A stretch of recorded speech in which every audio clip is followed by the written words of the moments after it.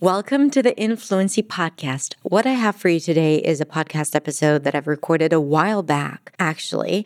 And it is an article that I've come across on Medium.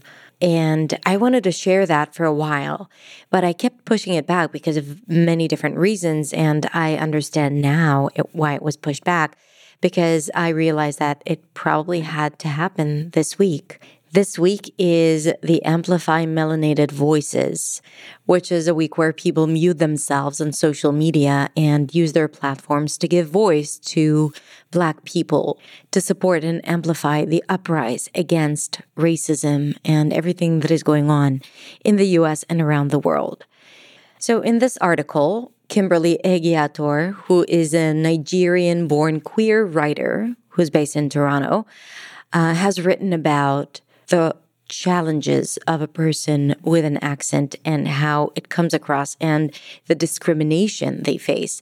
And I think this is such an important conversation because basically an accent bias is a sheer reflection of the racism, the systematic racism that is happening in our society.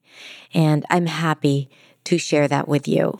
And if you go to my website, you can also download the transcript. So here it is. Accent Bias by Kimberly Egiator.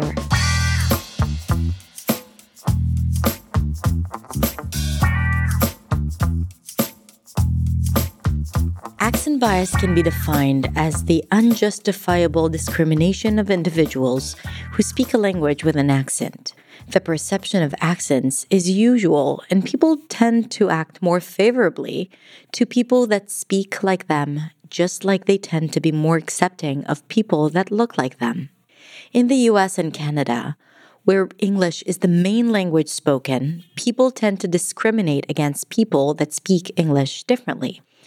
Generally, the European and the North American accents are viewed as superior, and anybody that speaks with a different accent is considered unintelligent, less educated, or of lower economic class. The primary reason behind this bias is self-constructed social identity and high ethnocentric attitude, where English speakers from North America and Europe see their own accents as superior and judge other English speakers with different accents. Individuals correlate accent with social status, and by that logic, they give a person with a perceived superior accent more respect. Such person is considered to be of a higher social class and education than a person with a perceived inferior accent. English speakers from Africa, Asia, and the Middle East suffer the most from accent bias. Though globalization is expected to improve multicultural sensitivity, it fails to address the discrimination people face as a result of accent bias. Linguistic variations which show up in people's accents is an effective means of discrimination, because when people reject a person's accent, they simultaneously reject the person's identity realized through race, ethnic heritage, national origin, or original affiliation. Accents are developed when we learn to speak. They reflect the linguistic influences an individual had growing up. A huge part of a person's accent is influenced by the people around him, the TV shows he or she was exposed to as a child, and even how their favorite teachers spoke. Accents do not represent a person's level of education. A person's accent is in no way a representation of their academic qualifications or vice versa. Academic achievements are mostly achieved in adulthood, and accents are formed in childhood. Therefore, there is little or no correlation between the two factors. A person's accent is another unquantifiable tool of discrimination. Most English non-native speakers are usually brown and Black folks who already face discrimination. The negative bias they face as a result of their accent is a byproduct of discrimination faced as a result of racism. In the US and in Canada, English speakers with non-native accents suffer the most discrimination. We have fewer employment opportunities, we have lower access to healthcare, we receive inferior customer service. We have less housing options and lower credibility. We are judged based on how we sound before even given the opportunity to prove our worth. Listeners are not interested in trying to understand us, so we are dismissed and regarded as uneducated. The bias is something unintentional, and people sometimes do not even know they're adversely biased to non-native speakers. Listeners must put more effort into listening to a person that speaks with an accent. Listeners must be aware of their biases. They must be aware that they automatically categorize a person with an accent as uneducated or uninformed, and they must train their brain to remove such bias. A person with an accent will pronounce words differently, and the onus is on the listener to try to understand what the speaker is saying. The only difference between a person with an accent and a person without an accent is their pronunciation of words. This should therefore not be the basis of measuring their education or socioeconomic status. Here she refers to an article by Chakrabarty from 2017. Legally, there is very little guard against discrimination based on a person's accent. There are large volumes of reports about preventing or reducing racism, colorism, sexism, but none or very few on accent-related discrimination. Accent bias appears less supposed than racial, religious, or gender-based bias, even though it is a widely known form of discrimination. Employers hardly consider accent bias as a form of discrimination to train employees about. It is hardly ever the focus. On most employment contracts, they state that they are an equal opportunity employer and all applicants or employees will be considered without attention to race, gender, national origin, disability, or any other visible distinctive trait. They all, however, fail to mention accent. For us with non-native accents to fit in, we try to tame our accents so that we sound more American or Canadian or European, even though we are speaking a language which we have spoken from birth.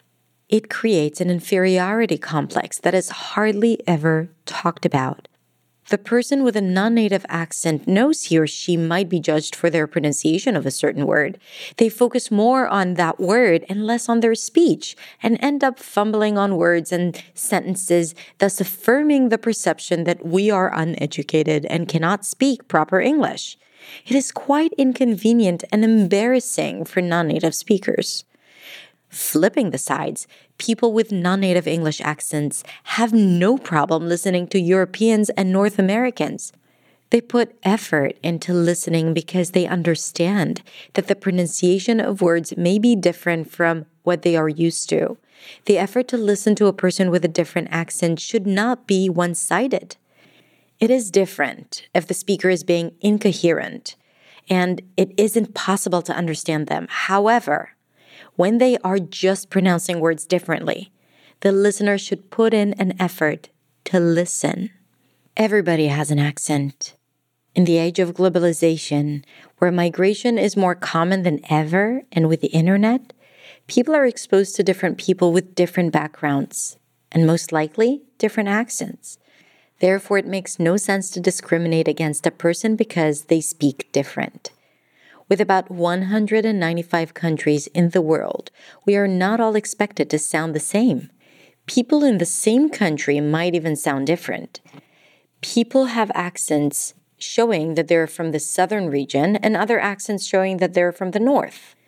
When the accent is, however, African sounding, we are dismissed as uneducated, causing unnecessary inferior complex among the speakers. People are denied employments because employers think that just because they sound different, they might not understand the work at hand. People must stop assigning superiority to North American and European accents. We must understand that there is no superior accent. The reason those are even considered superior is because that is the accents of colonizers. They were slave raiders and told their captives that the only way to sound was like them. They brainwashed their captives into thinking there was something wrong with the way they sounded, Even when the colonizers taught Africans how to speak English, they detested the accents that their precious English language was spoken in. The colonizers brainwashed the world into thinking that their accent was superior. It is not. In 2020, we must learn to accommodate and accept difference. We must learn to accept that there are different people in the world that sound different, look different, of different sexual orientations, and all that difference is beautiful and should not be a tool for discrimination. This, again, was written by Kimberly Egiator on Medium. Kimberly is a Nigerian-born queer writer based in Toronto who writes about everything that interests her, like travel, books, social issues, business, and humans. I'm going to post a link to this article in the description below. In the meantime, I don't think I have anything else to add. Thank you, Kimberly. Thank you for listening. Peace.